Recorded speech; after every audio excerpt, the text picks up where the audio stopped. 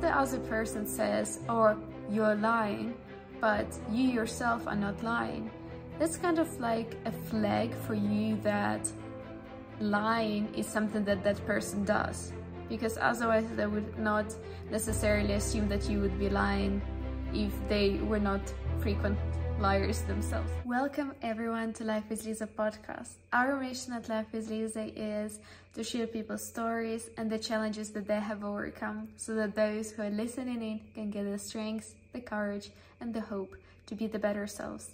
And in today's episode, I wanted to share with you something that could change your life forever. And it's something that I started using in my own life, and it has been just so powerful.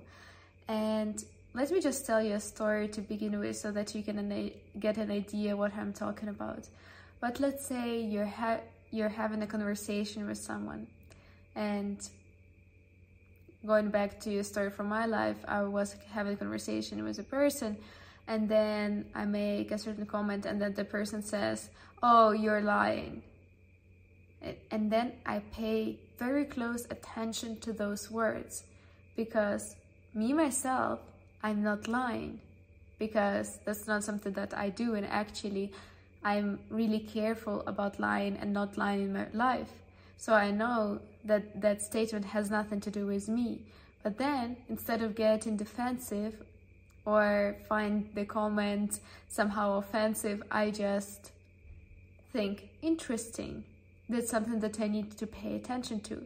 Because if the other person says, "Oh, you're lying," but you yourself are not lying, that's kind of like a flag for you that lying is something that that person does. Because otherwise they would not necessarily assume that you would be lying if they were not frequent liars themselves. Because we basically tend to see the realities through how we are. So for example, if you never lie yourself, you would not really see that reality in other people's actions. However, I must add that sometimes, even when you don't lie yourself, but you have been burned by other people lying, you would be also way more aware of that, and you would not trust others as easily, and you would also maybe suspect it a bit more.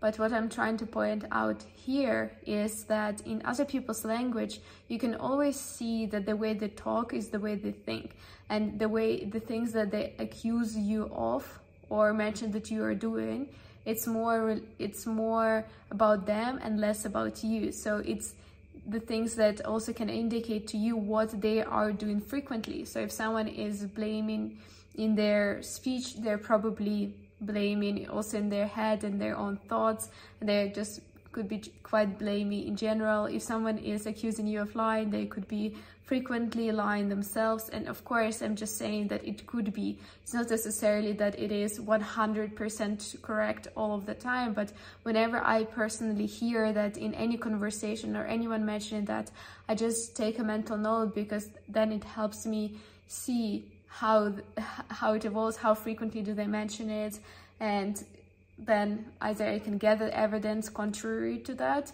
or actually supporting that. But it's just a good psychological fact to know that we are viewing the world through how we are. So when other people are communicating, they're sharing actually something about themselves, and that can indicate something about their behavior that you should be aware of.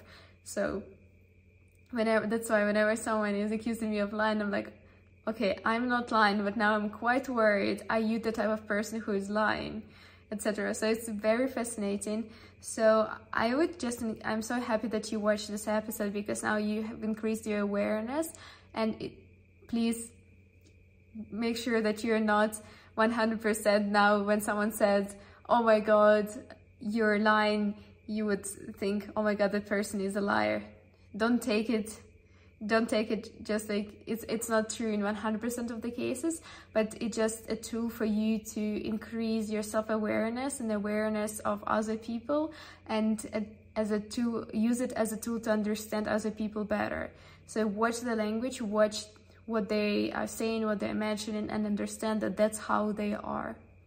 I hope you did enjoy this episode, and if you did, please be sure to like this video, to subscribe to this channel, and I see you in the next episode.